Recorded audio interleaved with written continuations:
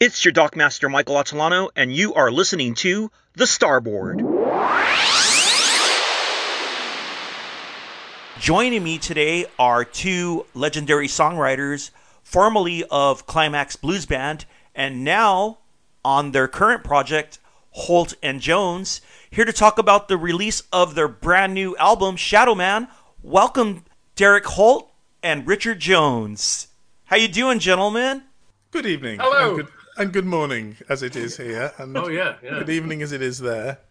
Or the other way around. I don't know. I'm very confused. I think it's morning for you, isn't it, Michael? Morning? It's 10 a.m. And who's in Spain? Which one's in Spain? Okay. Derek's in Spain. And what time is it there? 7 o'clock evening.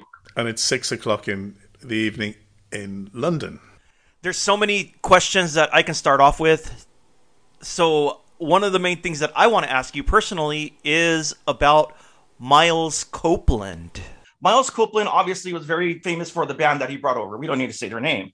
There's a lot of backstories with that band, and I found it interesting that he produced Climax Blues Band. So what was that like in the beginning? Well, he managed the band, really. How we met, the band were going down to the Marquee Club in London, and he was on the street corner, and he shouted through the window, "Hey, I want to manage you guys." And it was basically just started from there. We had already known people like Wishbone Ash and Caravan and Curved Air. They were all on Miles's sort of management label, so he took us under his wing. But the funny thing is, you see, I mean, at this time, I wasn't in Climax Blues Band. I'd been in it at the beginning.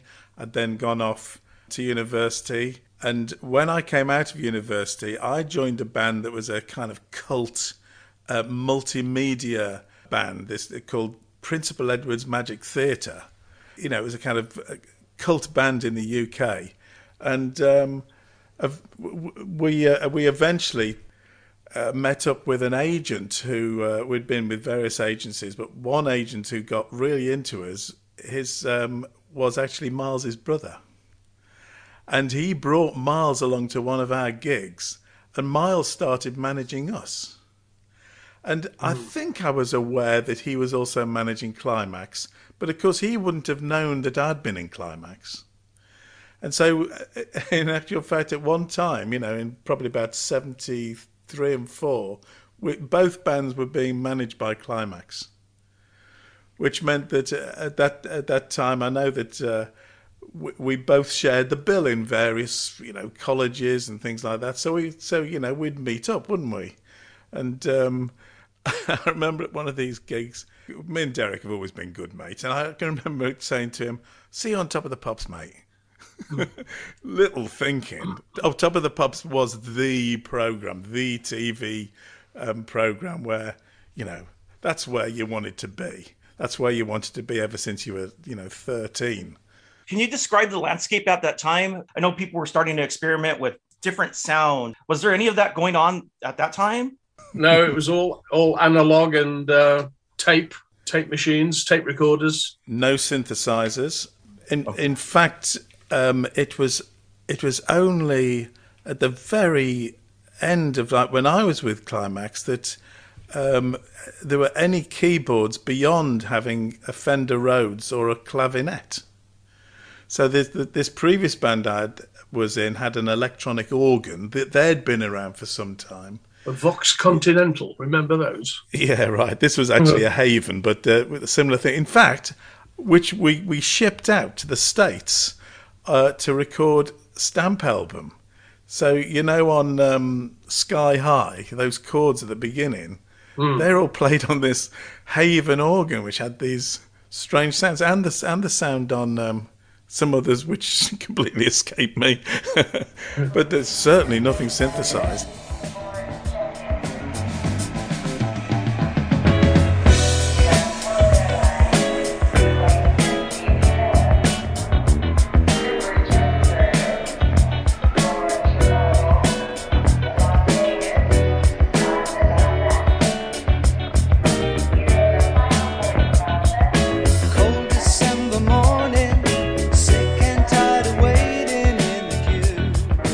In those days as well, if a song needed to be edited, you used to have to splice the tape at a certain place and then join it up with sellotape or something.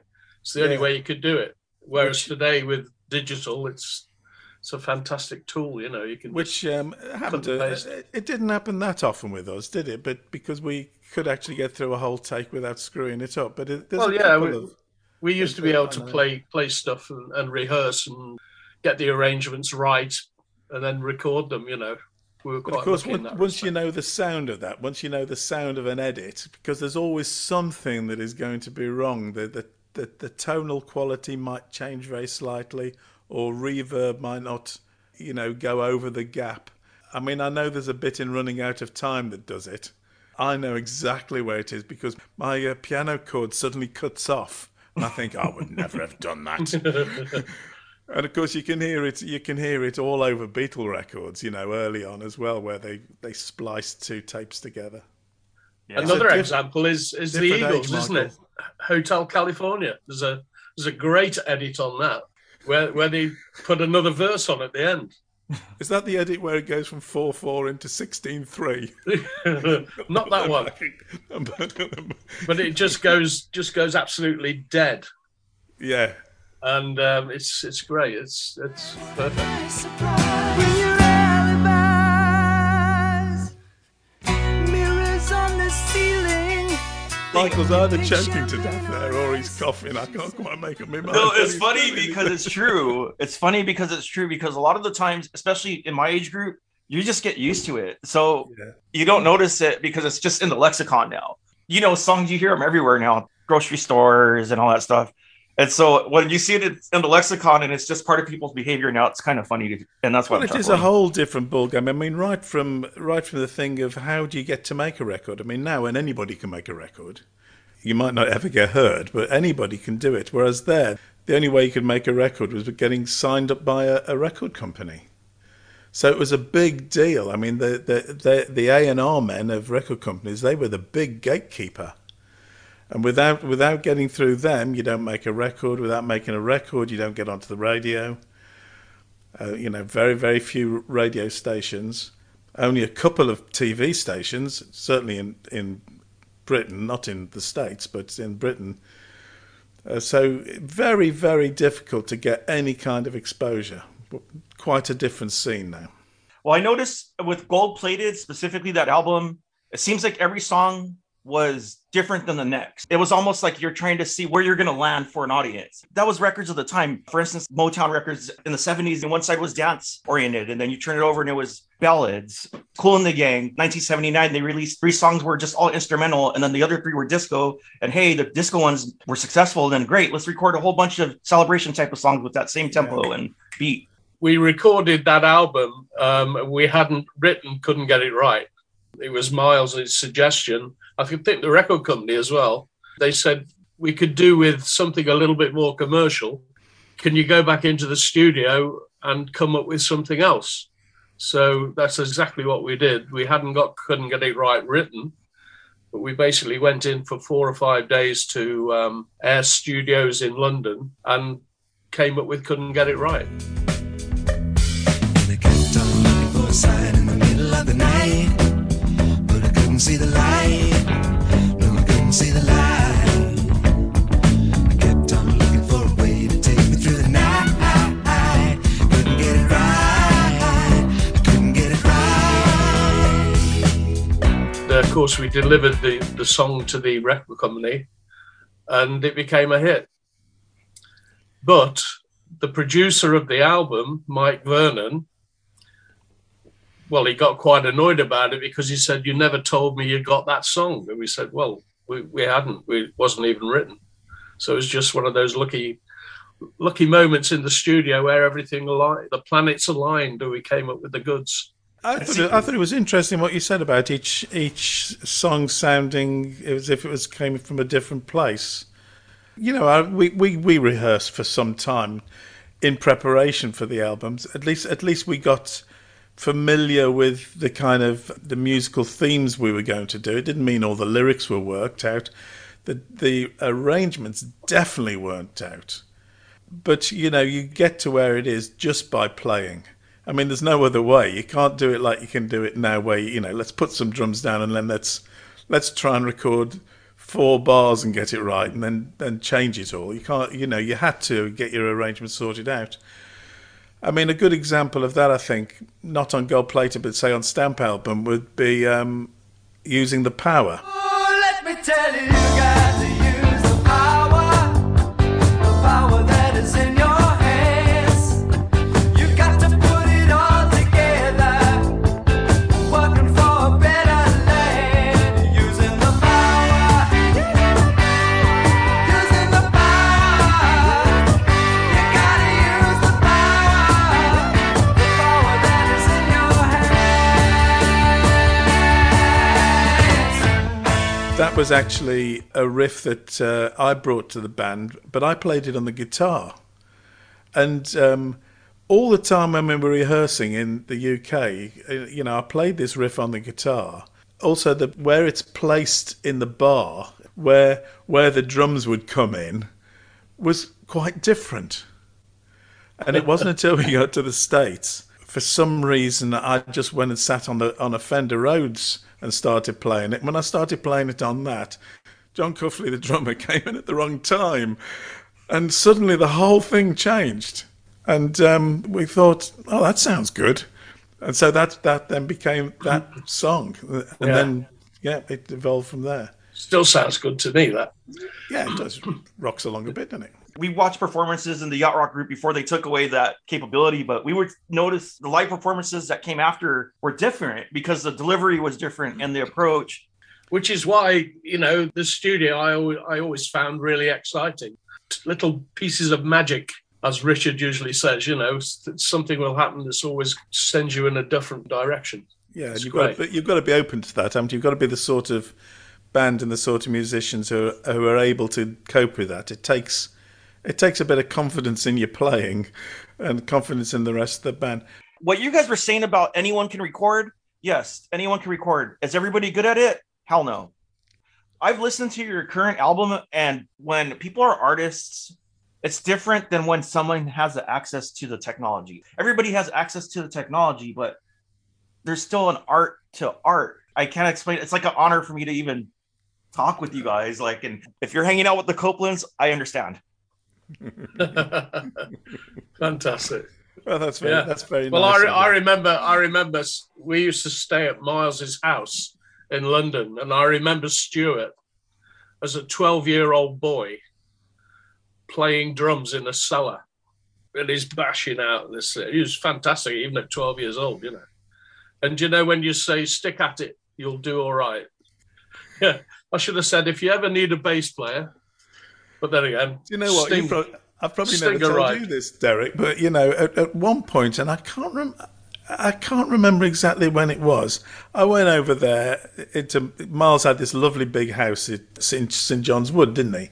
Yeah. And Stuart would rehearse, practice with his drums down in the cellar, and he said, "Could you come over and play bass? Because I'm auditioning guitar players because I'm trying to get this band together." Yeah. So marvelous. I just went along to play a bit of bass. And about 2 months later, I went to see this band that he'd put together. They were called The Police, but Sting wasn't in them. I mean, it was before all that, so... Is that Henry Padovani? Possibly. If I'd played bass a little bit better, Derek, and if I could sing really, really well, I could have been Sting. You could have been. Well, you've got the haircut. No. Derek, you had played with Stuart later on. I read something about that. Now, I see his style. He's a fantastic, kick-ass drummer. However, I just have to ask you this question. Does he purposely change up his drumming style every time he plays, or is he just that wild? I think, I did work with him. We did some music for a film for Lucasfilms, and he'd got a drum set up there, and he said, grab your bass, let's have a jam. Anyway, I started playing a shuffle or swinging, he said, don't swing, he said, just rock and roll, straight ahead. And then he said to me, Sting plays downstrokes with a plectrum. and I played down and up, and I'd play with my fingers and everything. What I really noticed about him was he really drives everything, and it was very difficult to slow him down or get him to sway from that straight ahead driving rhythm, which I thought was fantastic, and it was quite a lesson for me, really. He's a great, fantastic drummer. I've just heard him in different contexts. I don't know if it's like intentional that he changes stuff up. I don't know if he has the Keith Moon approach or the Kenny Jones approach. That's what I think what he brought to the Police was the use of delays on hi-hats and things, Mm-hmm. So he brought a little bit of extra technology into his playing to allow him to make the sound more complicated, if you like. Yeah. Well, most especially the reggae kind of feel, because that's happened a lot over the years, that there's been a sort of minority type of music, and what it then takes for it to be really popular is for the white boys to take it off. Yeah, it's true. Because it's not going to get through otherwise. To be honest, it's probably true right from the Beatles. Yeah. I mean, obviously we were fairly young when the Beatles came out, about 14, and I don't know about Derek, but I mean, I'd never heard of Smokey Robinson, but you thought that You've Really Got a Hold on Me was just the most fantastic thing you'd ever heard. Whether you'd have thought that when it was. If you'd heard the Smokey Robinson version, I'm not sure at that time. I don't think we were sort of ready for it, But once it's wrapped up in a kind of different package, suddenly it becomes accessible. And I always feel with that, with Police, it sort of made the whole reggae thing really acceptable and commercial. Yeah, but they were great songs as well. Yeah, absolutely. Songwriting was fantastic. But they might have done them in a different style, mightn't they? Yeah, maybe, yeah. But absolutely, you're right. But every time, a Police record comes on, I think, wow, how on earth did he come up with that, And still doing it. So all credit to them. Yeah. And a great guitarist in Andy Summers as well. Yeah. I think his chord playing. Absolutely. Sublime. Since the Police were coming around this time, I know we're going into the I Love You period. This is leading up to. I just wanted to touch base on this. To me, I Love You is just such a great song. I just have to say that. Well, I appreciate you saying that. I mean, it's one of those things, where did that song come from? It just came down to me from nowhere. I sat at the piano and within half an hour, I got the whole thing. And lucky enough to get it recorded because the band didn't like it. Since then, I never look back. It's almost like living a dream. And ooh, I love you. The producer liked the song, and basically that song is just me and the drummer and the string section. Yeah, Colin's not on it. Colin Cooper, the singer. Pete, the guitarist, played the solo that I wanted him to play. It was my solo. I just wanted him to play it. And the rest is just me and Nicky Hopkins, the pianist. You could have changed the world with that song. You changed the world with that song. Yeah, I just wish we'd have toured with it.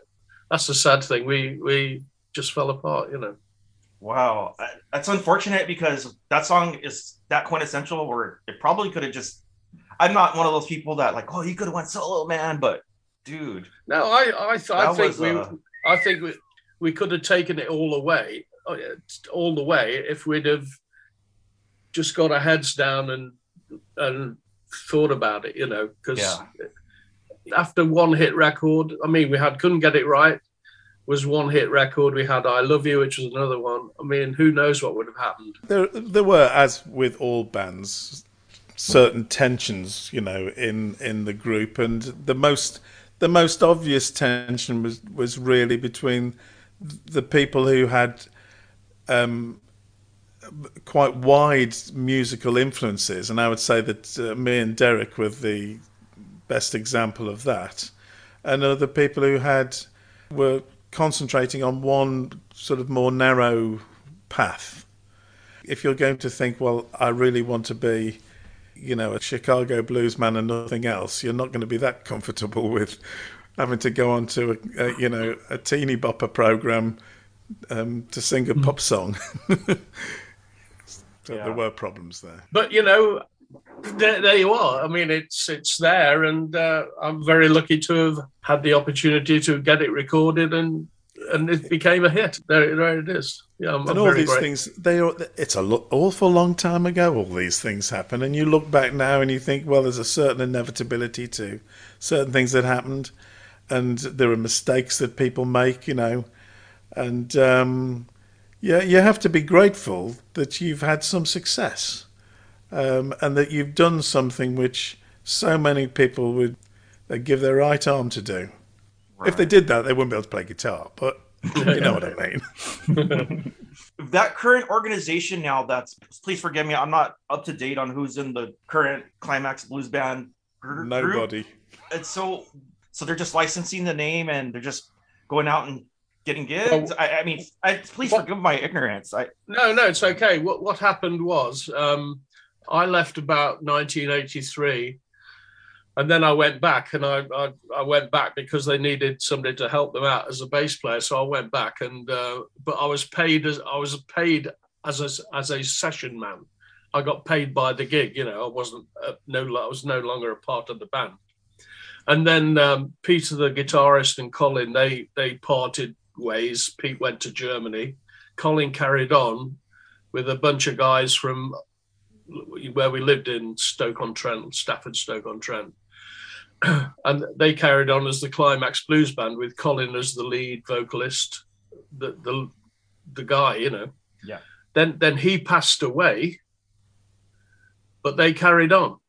So they got another singer that had a deep voice, sounded a bit like him. They still carry on now and still go on the road, calling themselves the Climax Blues Band, but with no original members, which is to me is a bit odd.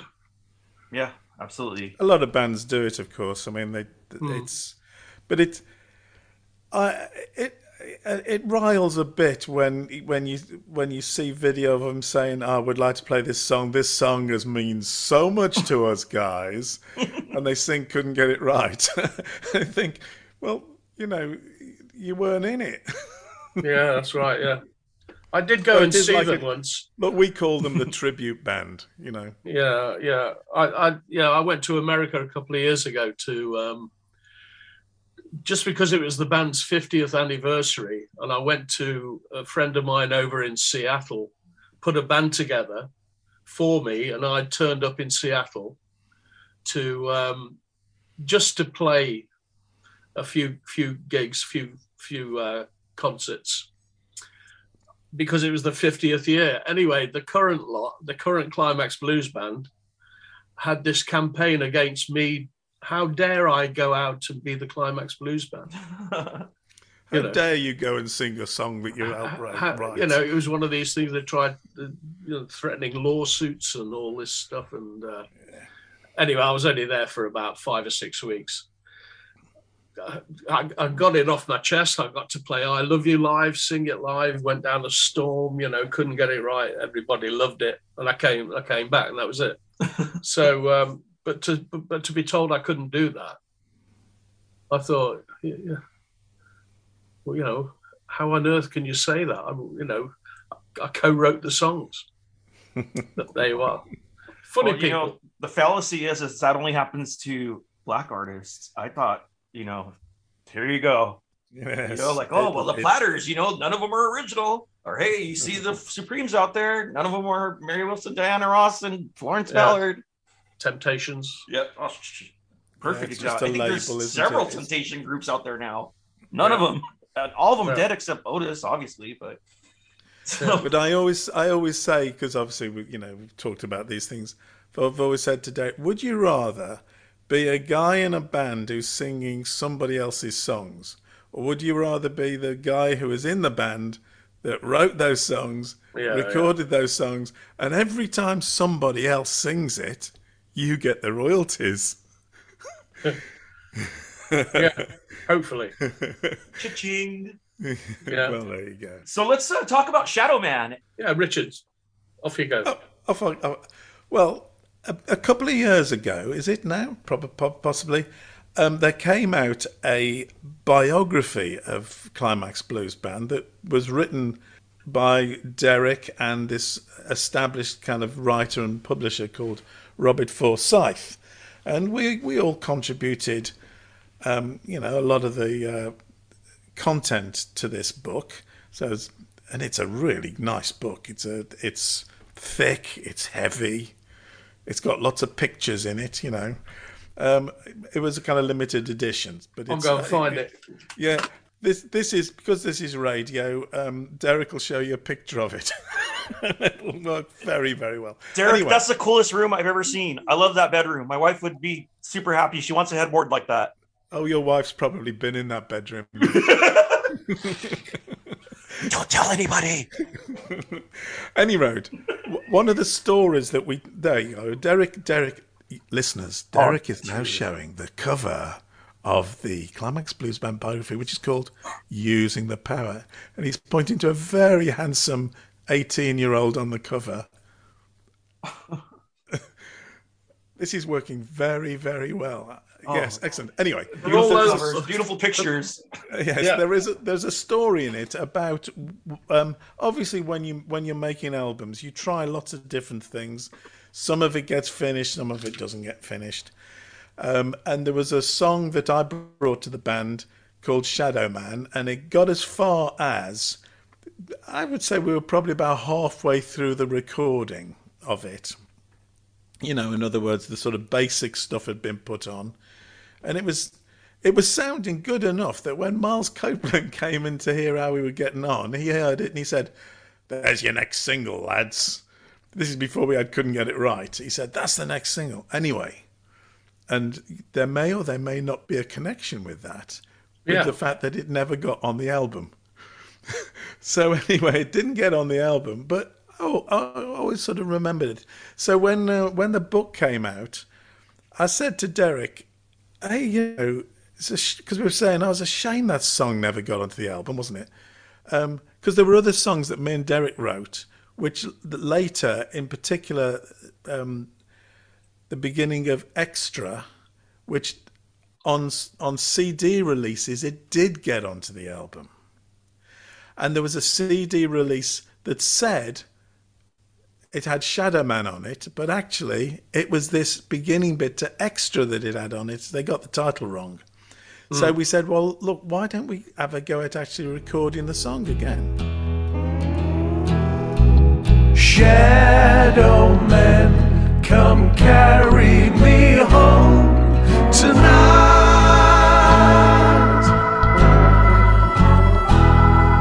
Shadow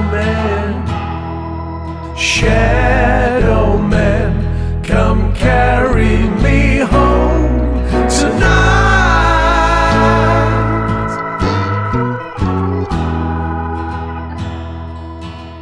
So we did that, and it's quite interesting because Derek lives in Mallorca and I live, just outside London. But with the magic of the digital recording medium, we managed to do this song, and we did it. We thought that was good fun, wasn't it? And why don't we do a few more? And so we started this process of throwing ideas forwards and backwards, and gradually sort of doing a collaborative writing thing by basically, a sort of conversation, over the airwaves, and gradually building up these songs and building up the recordings. And then the thing started to get some sort of shape to it.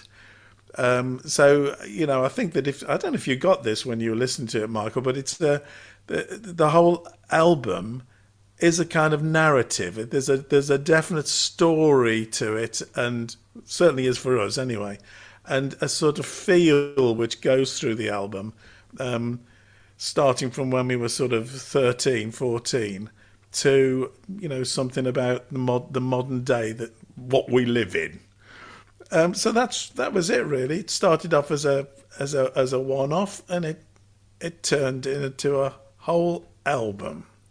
Yeah, as we would call it in the old-fashioned and way. very enjoyable as well. It was Yeah, it was conceived really. Most of it was conceived during the lockdown period as well. So when we were all locked away in our wherever we were, we were able to communicate with each other and be creative. yeah. And that's how I see the whole thing. It was well, it just was creative. It was creative Anybody effort. will know, if you can get a partnership together, which is totally collaborative, and I would say lacking in ego, then it is a very enjoyable thing. So, we never argued about anything because if you sensed, oh, I've got this idea, I quite like it, but Derek isn't exactly throwing himself in the air. You just think, oh, we'll ditch that one and get another idea Yeah, try because this. we know that we're going to keep on coming up with ideas. And the same thing with songs. I mean, we ditched several ideas. I think we probably started and got rid of, at least half a dozen songs Well, I mean, there before. are that Yeah, almost completed songs that never made this particular album. So yeah, it's probably something that we can look at for the future. yeah. Because it didn't Yeah. sort of fit into the feel, the narrative. We didn't feel particularly comfortable with some of the things. It's an enjoyable process anyway. I've always loved Yeah. coming up with ideas. You start with nothing and you And end what up was fun hopefully with was, something good. I mean, obviously it's not the same as sitting in the same room, because in the same room you can have an instantaneous sort of judgment, if you like, and you get these little sparks that happen. So it was different from that. But there was, I don't know if you felt this, Derek. I'd send something off to you and say, "Here, I've done my bit. Can you think of something to go on that?" And then I'd get these wave files, come back, and stick them into the mix, not knowing at all what it was going to be, and I'd put it on, and there was never a point when I thought, oh my God, how am I going to tell him that's terrible?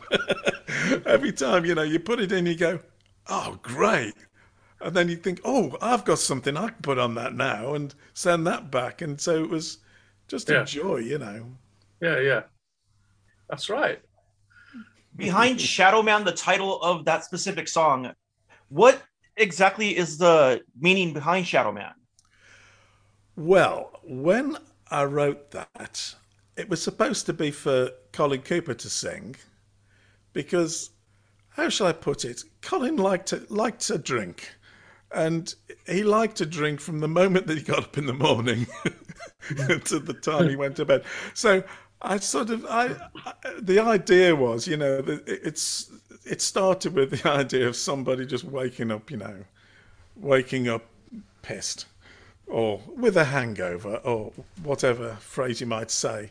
And so that's how it started, that feeling of, oh my goodness. The And blues. then there are some words that in there that I can't remember what they mean. But it's got a nice sort of feel to it. So the actual why Shadow Man, I don't know. Why I am the walrus, I don't know either. Well, see, when you said the story of how you recorded the album and versus the title that I just asked for, my Yes. perception of what I pictured, even though like we're talking now, and when I listened to the music and I listened to the way it was recorded, it sounded like as if you guys did it live in the studio. So Yeah. before you said that, I thought it was just all done takes, and I was going to ask about personnel and all that stuff. But more than that, I thought it was more like a Native American type of approach, like, hey, the Shadow Man, and then this music was birthed through. That's what my No, it preconceived. was it was about somebody being drunk and maybe seeing shadows on the wall, and Ah, this whole idea that the bogeyman's gonna get you, and he's just woken up and he's had nightmares, and I well, that think that completely changes the. To me, that like makes it even much more like intriguing. Let's just put it that way. yeah, and Yeah. it was nothing was obviously played live. I mean that started. I think I just put an acoustic guitar on, and I sang it as a guide, and then said to Derek, "You've got to copy my singing exactly, Derek." I didn't say that, but he already knew it, and we still had the sort of demo that Climax had done as well as a guide. We just sped it up a bit, and then Well, just when gradually added things. And you're talking about other personnel. The guy that we used on a couple of tracks is a very good friend of mine called Richard Martin, who plays sax, and he's a lovely player. So he's playing sax on Shadow Man and on Waiting for Payday, which to me sounds absolutely like a Climax track, and he sounds great on that. the Yeah. one song that I really like stood out to me personally that touched me was the "I'm Crying," and that's Oh, wow. because the layers and just the way the song is together, and it's could be any era piece. How strong is the will to share a game with all the thrills? How strong are we now, surrendering to how love feels? And I'm crying. Yes, I'm crying. I'm still crying.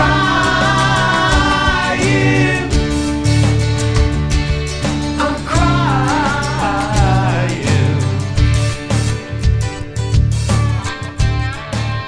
Just to put an extra element into that particular song, that started off by me recording the opening riff of it, because you're going to play it in a minute, aren't you? The opening riff of it, I'm playing on a bouzouki, which is a kind of folk instrument. It's got 4 sets of double strings, and it's tuned in a very strange way. So it started off with that, and that was it. And I sent that to Derek, and he started turning it into a song. So that had a genesis from a completely non sort of rock background. Mm. Yeah. Crosby, Stills and Nash, it reminds me of the intro, actually. Did Great. they use a bouzouki as well then? Well, probably not, but it's just, It sort of very, sounds like very catchy. It's great. it sort of sounds like a 12-string acoustic, doesn't it? Really, Hmm. When is your release going to be available for download? Derek. I don't know, actually. Oh, I thought you were involved with that. Right. Well, it's available on Bandcamp. We've got a lead single coming out, which is "Time's Not on Our Side," which is it's a song about climate change. It's only a matter of time.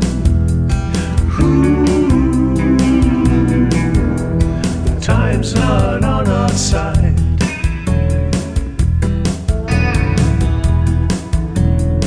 And that is being released on your streaming platforms Friday the 21st of January, and it'll be on Spotify and Apple Music and all these other things I don't really know about.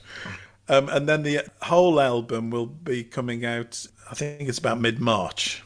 Is there any plans, hopefully, to take it on the road? Possibly. Well, that would be fantastic, really. I mean, I'd love to come back to America. It's the logistics of putting it all together, and the COVID thing has destroyed a lot of it. And I just don't know. I just don't know whether anybody would even be able to put it together. It's just getting promoters interested, agencies interested, Yes. bums on seats. I always say that's what it's about. But it would be great to play it all live. Yeah. Yeah. I'd have to be playing acoustic guitar and a little bit of piano and a little bit of accordion all at the same time. Yeah. Well. And what was the other instrument you said? Accordion. Oh, bouzouki. Bouzouki. There you go, the bouzouki. I'm not sure I'd want to. I've been playing in folky bands for the last 20 years, and the last time I mean, we played good gigs. We played all the big festivals in the UK and such. And I did one gig at this big festival, and with my bouzouki, I started playing it, and it was about a semitone out of tune to everybody else, and it takes so long to tune up. I just thought I'm just going to soldier on and hope nobody notices. Well, Kind of gentlemen, it's cool. been a pleasure having you guys on. If anyone is interested, you can check out the book called Using the Power, which was published by Moonshine Editions, which is the biography of Climax Blues Band. Also coming out, which is what this interview is about, is The Shadow Man by Holt and Jones, Derek and Richard.